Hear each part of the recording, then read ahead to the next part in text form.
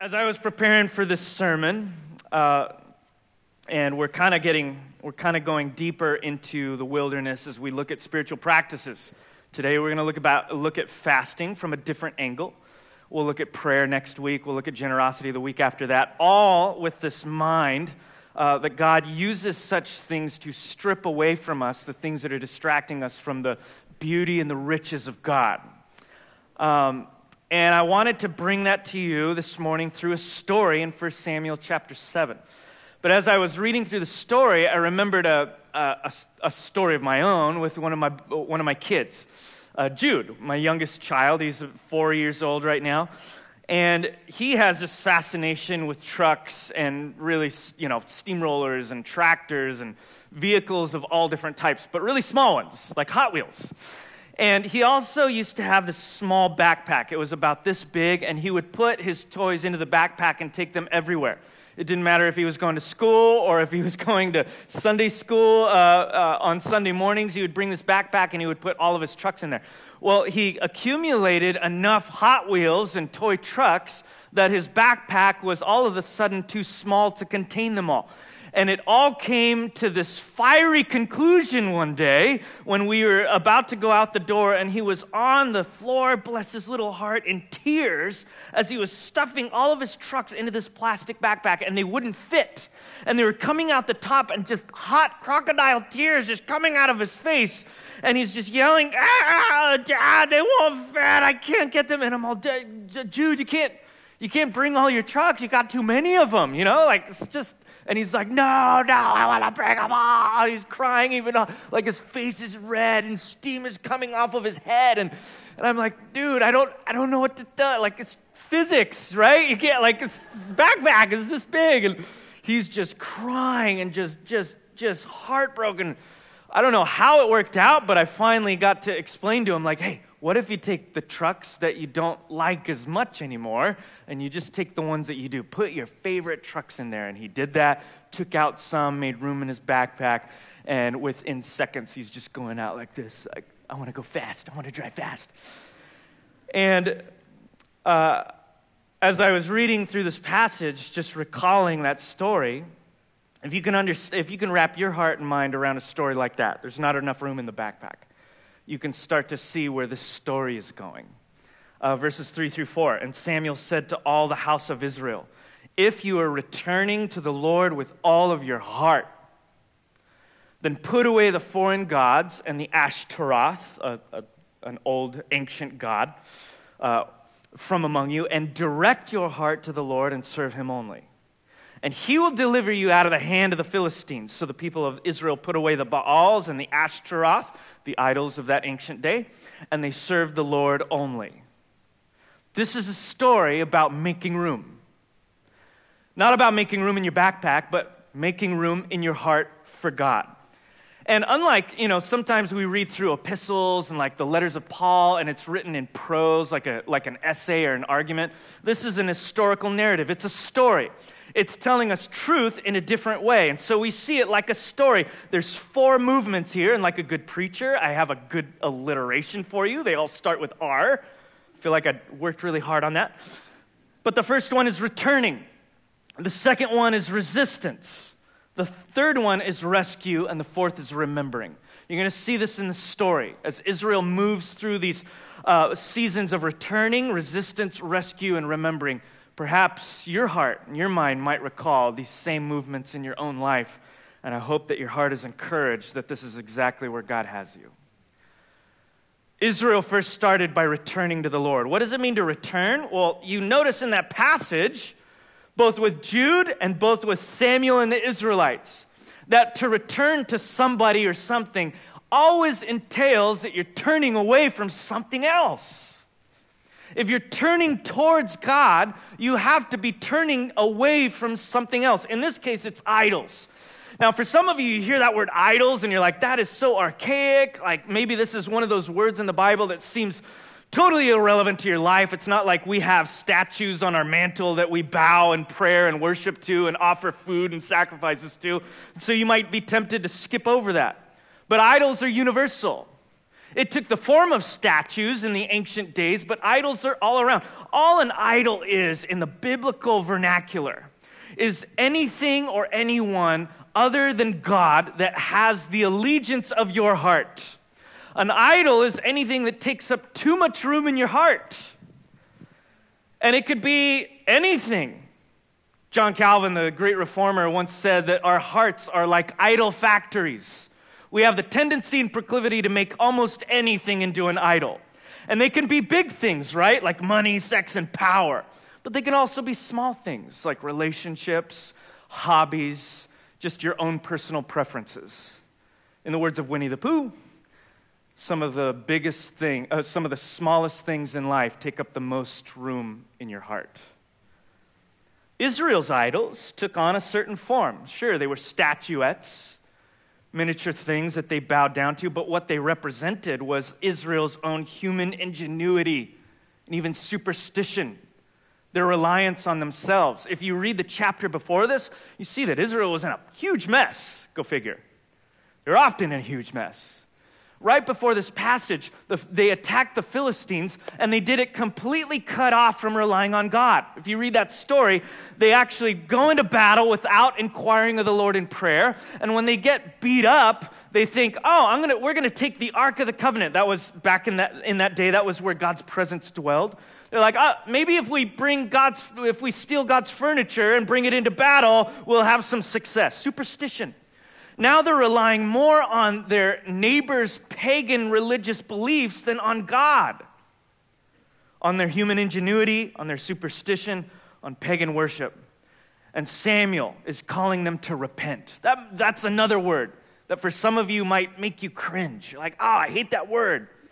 Maybe for some of you it draws up memories of fire and brimstone preachers preaching judgment. Maybe it draws up in your minds somebody in your life that gave you a bunch of rules and judged you and condemned you all the time. But repentance is perhaps one of the most beautiful, life-giving, liberating words in the Bible. It shows up in the New Testament, and it's that single word in the New Testament that explains what we get in a story with Israel returning to God. It comes from this Greek word metanoia, which is where we get the word metamorphosis. Metanoia means simply change, but specific change. Metanoia means to change one's mind. And that's all repentance is to change your mind from what you used to believe. Or most specifically, to change course. It's not a bad word. Everybody in this room has at one point repented of something. Anyone in this room ever changed their mind about something? Everybody. I'm changing my mind like all the time. We are functionally repenting from something that we don't want to do anymore. Or we're turning in another direction towards something that we think is a better course.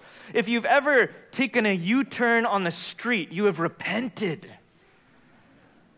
You have been going in a particular direction and you decided for whatever reason, whether good or bad, I don't want to go that way. I'm going to turn an about face and I'm going to go that way. We can, for all intents and purposes, describe that as repentance. Anytime you change course or you change your mind, you have repented. In this case, Samuel is calling Israel to repent of something. What's taking too much room in their heart? The question for us to ask perhaps right now is, what is taking up room in your heart these days? What is taking up too much space in your heart right now? Sometimes they're huge, awful, terrible, obviously sinful things, but other times they're potentially good things. Good things that we have turned into ultimate things. And that's the sinister face of an idol. They often start off as good things that we have elevated to a place higher than they deserve. We begin trusting in them over God. The question the story leaves us with is, what's taking up room in the backpack of your heart today? It's at this point that Samuel then gathers them all of Israel at Mizpah. He gathers them together to listen to what he's about to say.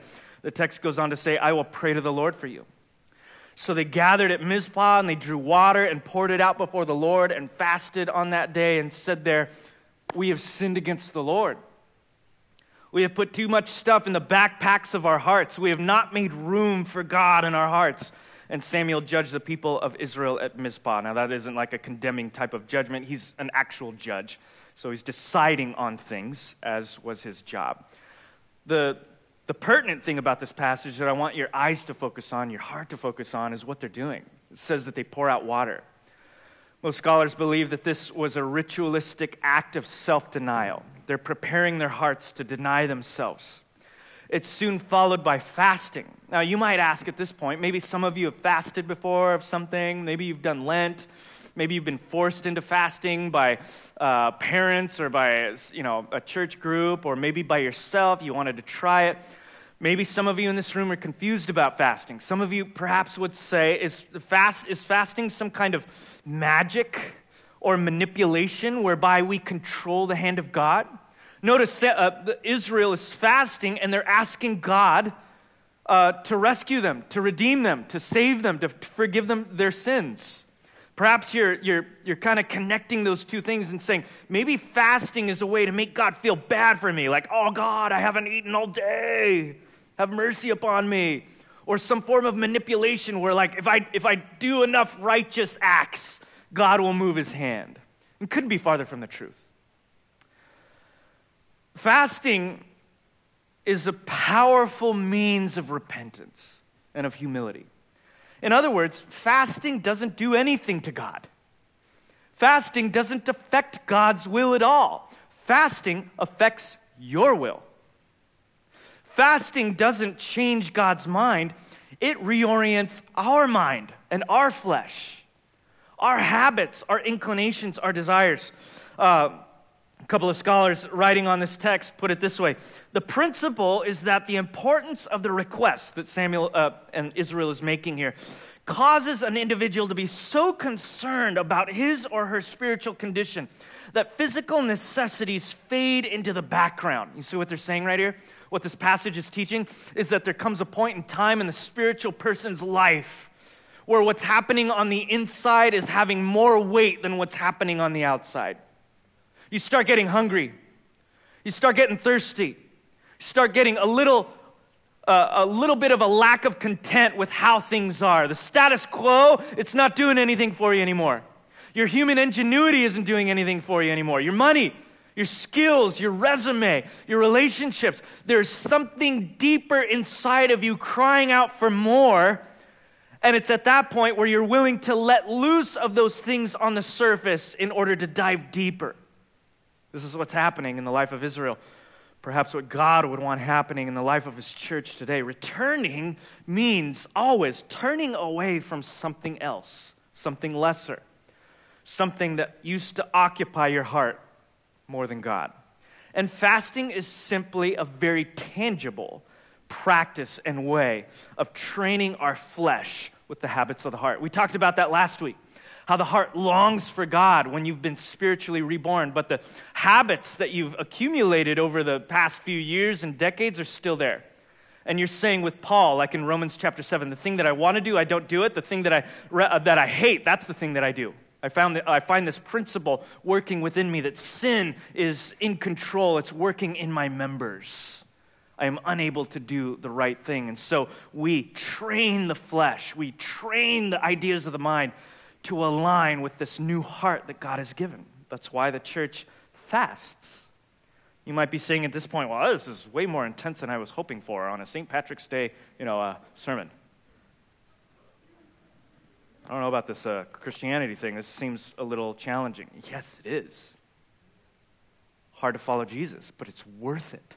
Which is why thousands of people, millions, billions of people throughout history have followed him, some to their death. It is hard. It is challenging. It's worth it. And Samuel at this point, notice that he gathers them at a particular place, Mizpah. What was Mizpah? He actually leaves home base and goes out to this little outpost. This was a military outpost, stationed a little bit away from camp, used to guard from surprise attack. I don't know if this was an accident or a coincidence, or if Samuel is trying to get something across to his people. to be serious, for a sense of vigilance to come upon them, to stop messing around, to stop cruising, to get off that cruise control and start taking intentional steps of faith because he's worth it. Mizpah, an outpost, a military outpost. Let's leave our comfort and engage in the battle. Church in SB needs a little more Mizpah. Chris Lazo needs a little more Mizpah. Reality SB, we could always use a little more vigilance because we're in it. We're in something that is real and serious, and there's incredible implications for it. And all around this church, where we are gathered in this room, safe from everything out there, are people dying apart from God who are connected to you. Thousands of people in the city connected to you. Santa Barbara is a very connected town. And in this room is represented thousands of connections of people who have not yet met the true King. And so Samuel, the Word of God, calls not just Israel, but this church to vigilance. And so what is he calling them to practically? He's calling them practically to fast.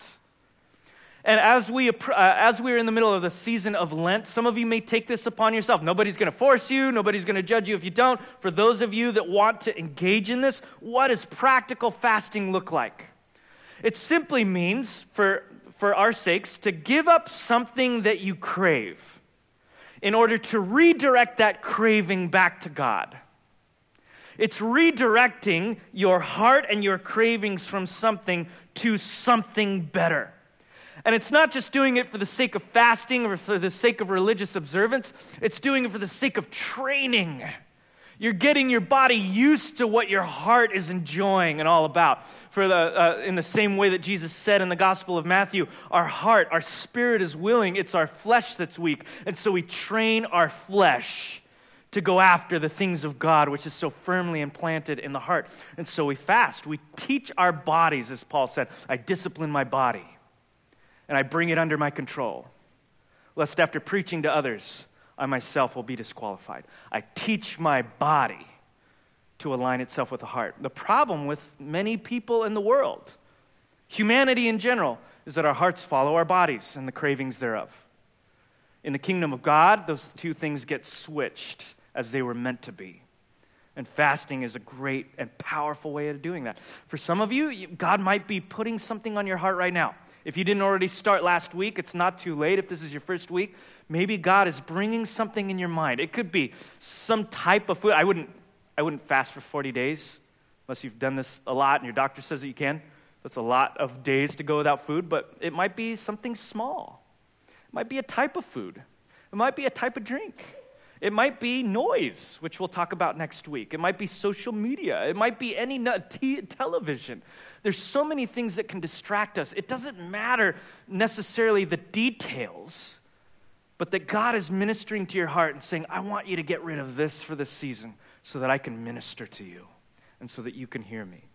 What in your life is pulling you away from God that he might be calling you to release? And perhaps you would join us corporately as a church. We're going to do this until April 18th, the week before Easter, as a means of opening our hearts to God. Now, if you decide to do this, you may encounter some resistance. Here's the second R. As you return to the Lord, you will encounter resistance. Look at verse 7. Now, when the Philistines heard that the people of Israel had gathered at Mizpah, the lords of the Philistines went up against Israel. And when the people of Israel heard of it, they were afraid of the Philistines. Look at that. As soon as Israel gets right, as soon as Israel gets a clean vision of who God is and that he is better than anything else that they've ever tasted and seen, as soon as they repent of their past trajectory and they go to God is the moment that they encounter resistance. Isn't that funny? Anyone here can testify to that? Isn't it funny how it's just like the devil to attack you right when you're turning to God? Right as you're about to encounter breakthrough, you start to break down. Right at that moment where you're about to reach the blessing of God, you hit a wall. That is a spiritual principle. That when the spiritual principle that the moment you press into God is the moment that you will encounter resistance. And I say this for you, for some of you that are already encountering resistance, and maybe you just started coming to church like last week or 3 weeks ago, and life has mysteriously gotten harder. You started pressing into the things of God, and all of a sudden everyone in your life is attacking you. And you're like, I think I'm doing something wrong. I'm going to lay off of this throttle a little bit. No, you're at Mitzpah now. There's no turning back. And you should expect to encounter resistance in the spiritual realm. You should expect to encounter that for everybody that turns away from lesser things towards God, the devil's going to be a little bit salt about that. It's the people who don't encounter resistance or oppression that should be a little bit worried. You will encounter resistance. You will encounter walls. And you're going to encounter resistance on 3 fronts. The New Testament is pretty clear that there are 3 types of resistance that the Christian will encounter. The first one is the devil and his demons. Yes, we do believe the Word of God, that there is a literal devil and literal demons, just like we believe there's literal angels and a literal God. And he's out. The Bible, I believe it's the Apostle Peter that says that he roams about looking for someone to devour, like a roaring lion, seeking for someone to destroy. And his influence is felt throughout the world. That's the second front, is the world. Now, I'm not talking about the population in the world. I'm talking about the spirit of the kingdom of darkness that has influence in the world. As a Christian, you shouldn't expect that as you step out of this room, that Santa Barbara is going to be super sweet with the way of Jesus about you. You'll encounter some difficulties. That's okay. The third area of resistance is inside of us. It's the flesh, as Paul refers to it. Our human resources, proclivities, inclinations, habits, behaviors, body, cravings. The battle is on 3 fronts: the devil, the spirit of the world around us, and our own flesh. Notice that nowhere in there does the Bible list people. The people aren't our enemy. The people are not our enemy. Paul says we do not battle against flesh and blood. We don't battle against people. No matter how bad they've been to you, they're not your enemy. No matter how not used to them you are or afraid of them you are, they're not your enemy. No matter how much you lack in understanding about them, no matter how much they have ridiculed you or oppressed you, they're not your enemy. The battle and the enemy lies in these 3 things. The power of darkness in the world. That's where the battle lies. And when breakdown happens instead of breakthrough, we need good news. We need good news that'll push us through. And we see that in verse 7 with a rescue. This is the third R. As Samuel was offering up the burnt offerings, the Philistines drew near to attack Israel, but the Lord thundered with a mighty sound that day against the Philistines and threw them into confusion, and they were defeated before Israel. I love that verse. I love that verse, that as the enemy is attacking God's people, God's voice is the one that thunders. Psalm 29 or 26, I think it is, says that God's voice thunders over the waters. His voice thunders. He is the right king of the universe. He is in control, the sovereign over all. He is the one that is in control of every living and breathing thing. He's the master, the Lord and the king, and he thunders. You know what's interesting is that Baal, one of the gods that the Israelites put away, was often depicted in ancient artwork as holding a handful of thunderbolts. Yeah. But he's quiet. All our false gods are quiet. They can't speak. There's a chapter in Isaiah that mocks our false gods, saying they have ears but they can't hear. How ironic that we craft these gods and expect them to serve us, he goes on to say. There's only one true God. And almost in the face of our false gods, his voice thunders over the water. And look at the effect of God's voice, is that the enemy was confused. How many of us spend so much of our time and energy fighting battles that we shouldn't be fighting? Fighting enemies that we think are our responsibility to fight, when God is the one who fights on our behalf. Now, I have to be very clear about this so we don't twist this verse. Our enemy is not the Philistines. or modern-day Philistines, okay? Our enemy is not people. Our enemy are the works of darkness, the devil with his lies, enticements, and deceptions. But notice, even then, God fights our battles for us. He fights the battles for us. That is the good news of the gospel of Jesus Christ. God comes into our mess, into our wars, into our battles, and he fights on our behalf. And this isn't the only place where we see God fighting for his people. I want to turn your attention for a moment to another Old Testament passage in 2 Chronicles chapter 20. Same situation, different people. Same type of thing. Israel is surrounded on all sides by the enemy. Multiple fronts, enemies everywhere who are looking to decimate them, destroy them, tear them apart, wipe them off the face of the earth. And Jehoshaphat, the king at that time, starts to look to God. I want to read you a few verses, not the whole thing. Verse 3, it says, "Alarmed Jehoshaphat resolved to inquire of the Lord."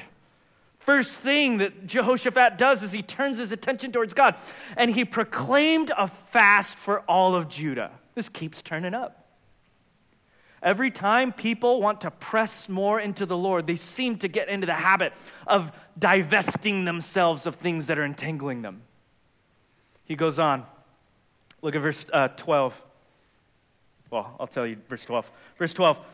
"For we have no power to face this vast army that is attacking us."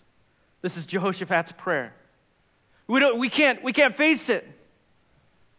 How many of you have prayed that under your breath at times? I can't face Monday. I don't know what I'm going to do about this following week. I don't know what I'm going to do about this relationship. I don't know what I'm going to do about this situation, about this black hole that I feel myself falling into like a never-ending abyss of desperation and discouragement. I don't know what to do about it. Same prayer that saints of old have been praying for centuries. Jehoshaphat prays it right here. We have no power to face what is attacking us. But look at the next line. We do not know what to do, but our eyes are upon you, God. That should be a prayer all of you take into your next week right now. If there's nothing else you remember today, remember that. I don't know what I'm going to do about Monday, but I know this. I serve the God of Mondays, and my eyes are upon him.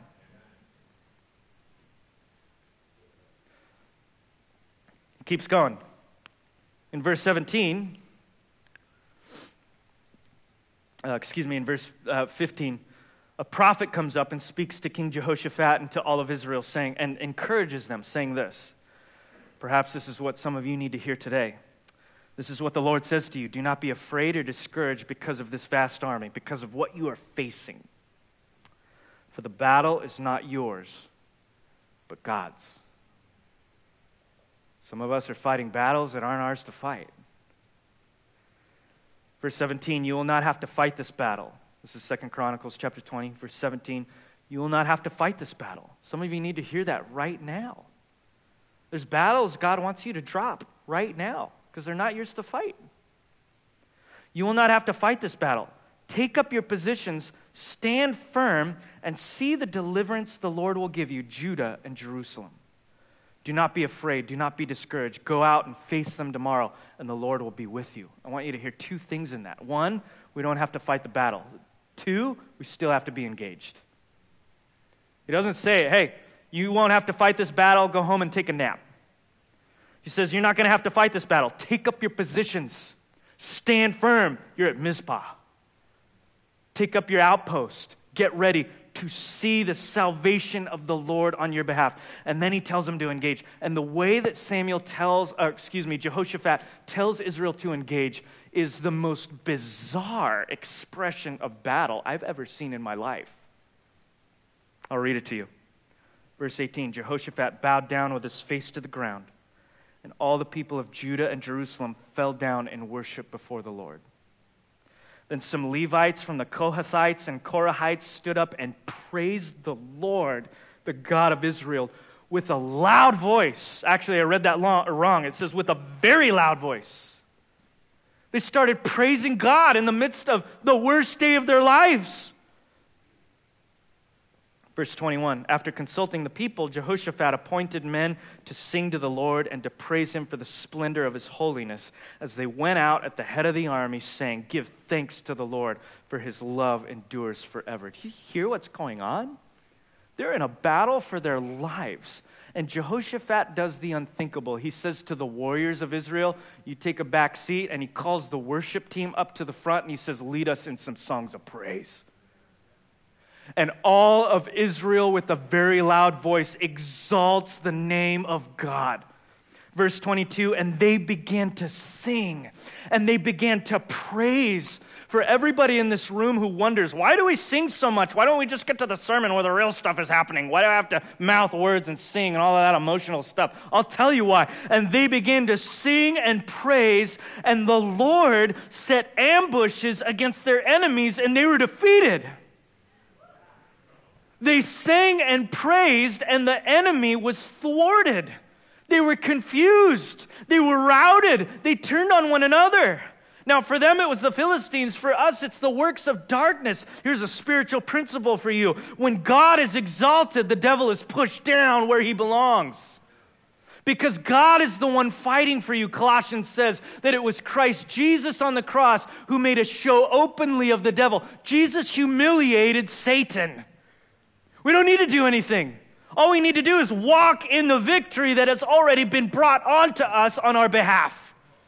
Part of the way that we do that is showing up boldly and confidently for Christ's sake and saying, you are exalted among all the heavens. You are exalted among all the gods. There is nobody like you. I choose you over everything else in my life. And as you lift up the name of Christ, you'll notice that other things start to fall down to the wayside.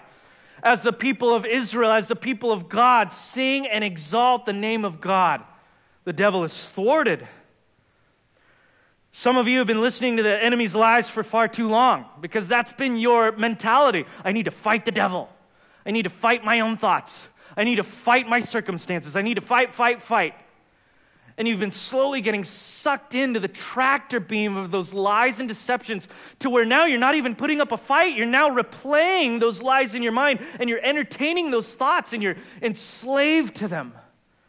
Some of us have been listening to the enemy's lies for far too long. We need to start hearing the thundering voice of God that speaks over the waters and through the enemy's lies and says, you do not have to fight this battle. Put your eyes on me. For people in this room, perhaps, to say, maybe even for the first time, I have no idea how to face Monday, but my eyes are on the God of Mondays. And the reason that the people of God can engage in the battle in complete and utter faith in their Lord, worshiping Him even, is because they remember that He's always been faithful. This is where we end, remembering. It says in verse 12, then Samuel took a stone and set it up between Mizpah and Shen and called its name Ebenezer. For he said, till now, the Lord has helped us. The Lord has helped us up until this point. It was a common practice to use stones back then to mark off boundaries. They didn't have city blocks or firewalls or real estate agents. They had rocks. Proverbs 22:28, for example, says, do not move the ancient boundary which your fathers have set. Don't move the rock. And so people with plots of land would carve out their own property by putting rocks in corners to mark off what was theirs. Right here, Samuel is marking off what is his, like you need to do. He sets up an Ebenezer. Ebenezer means literally the stone of help, the stone of God's help. And he describes it, the reason that he's doing it. He's setting up a stone of God's help to remind Israel and himself, till now the Lord has helped us. He has helped us up until this point. Now, I think this is really interesting, that if you were to go back a couple chapters to 1 Samuel chapter 4, verse 1, there's another Ebenezer. But I don't think it's the same one because it's about 20 miles away. And the story of that Ebenezer is one of despair and discouragement and disobedience and defeat. It's where Israel turned from God and they got their rear ends kicked by the Philistines. But the second Ebenezer is marked by something else. It's marked by God's faithfulness and God's victory despite their mistakes. It is, in a sense, God redeeming their Ebenezer. And this isn't nostalgia. This isn't Samuel telling Israel, let's remember the good old days back when God was good to us. He's saying this for a futuristic reason. He's saying God's past reputation is our future assurance. If God could take us to this point, then he could take us to this point. And if he could take us to this point, he could take us to this point. And if he could take us to all of these subsequent points, he could take us anywhere because God never changes. He is the same yesterday, today, and forever. Samuel, in other words, is saying, this is our reason for doing anything. This is our reason for setting up an outpost where we're saying with God, you're fighting our battles, so we're going to get rid of anything that entangles us. God has always been faithful, even in those seasons in our life where it feels alone and isolating and discouraging and despairing. He's still there, he's still active, and he's still present. I say all of this, chose this passage, because I think there's some old rocks in your life that you don't want to think about. Places of defeat, discouragement, disillusionment, desperation.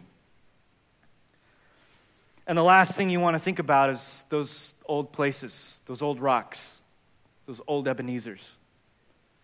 And maybe you're angry at me right now because I'm reminding you of them. But it's God who wants to take you back there. And not just to replay old situations and old seasons of hurt, but to redeem and to restore those places of hurt. Because God has forward movement for his people. But sometimes to move forward, we have to first go backwards so that God can heal some of those old past wounds. I know we have them. We all do. One of the reasons that we practice fasting is to clear our hearts of the clutter so that we can hear and be present to God.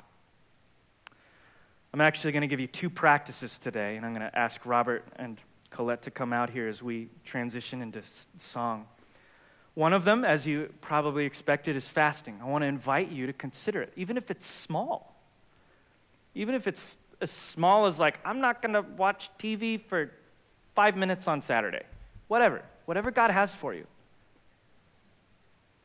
Or whether it's big, like I'm going to turn away from all of this stuff that my heart loves.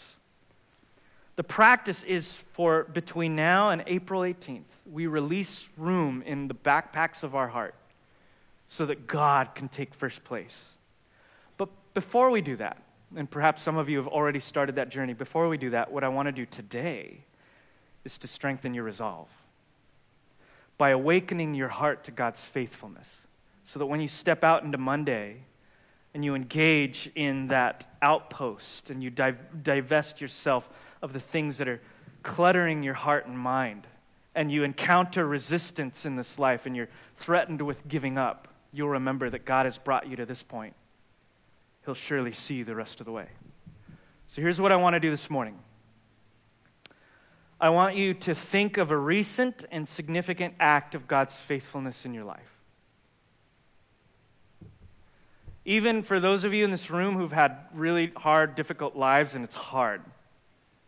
Even if you're like, well, I'm alive right now, there it is. I want you to look for and find a recent and significant, right now, a significant act of God's faithfulness in your life. And when you find that, I want you to come up with one single word to describe it.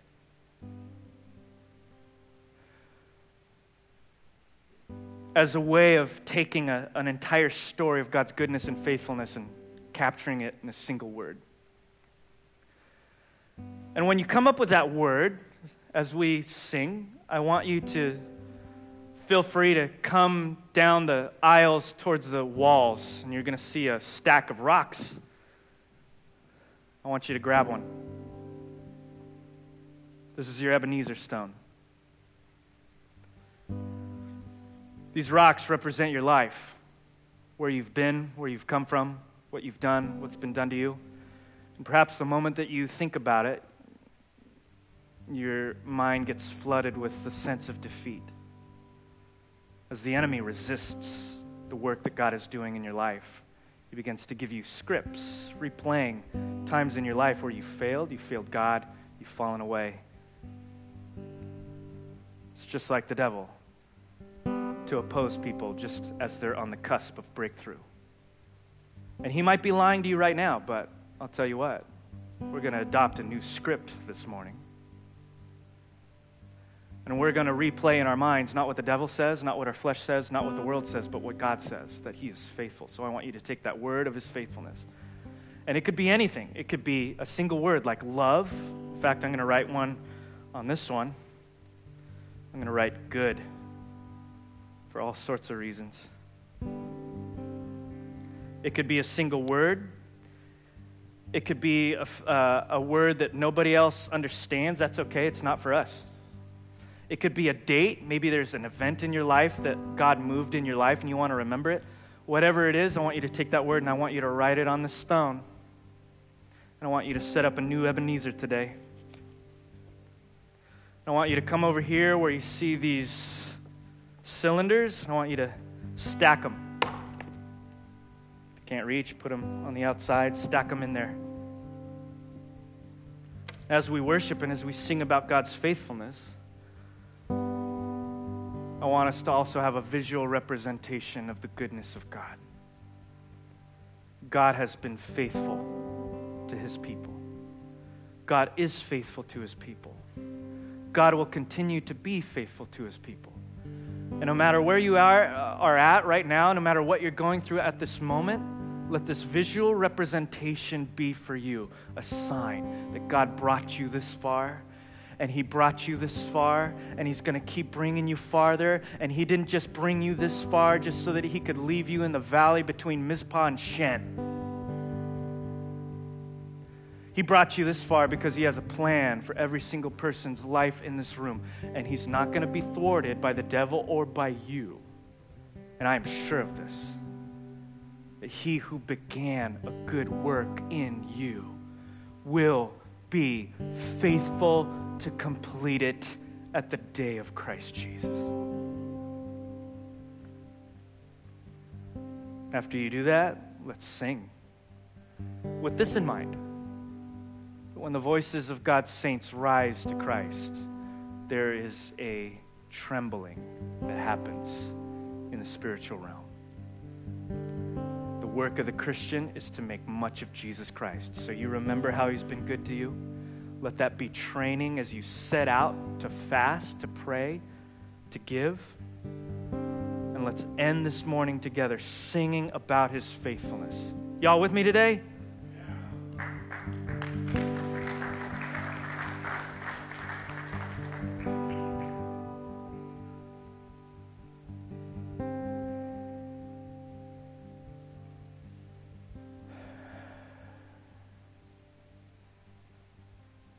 Stir in our hearts a hunger, God. Reveal yourself to us. Don't ever let us look back. In Jesus' name. Amen.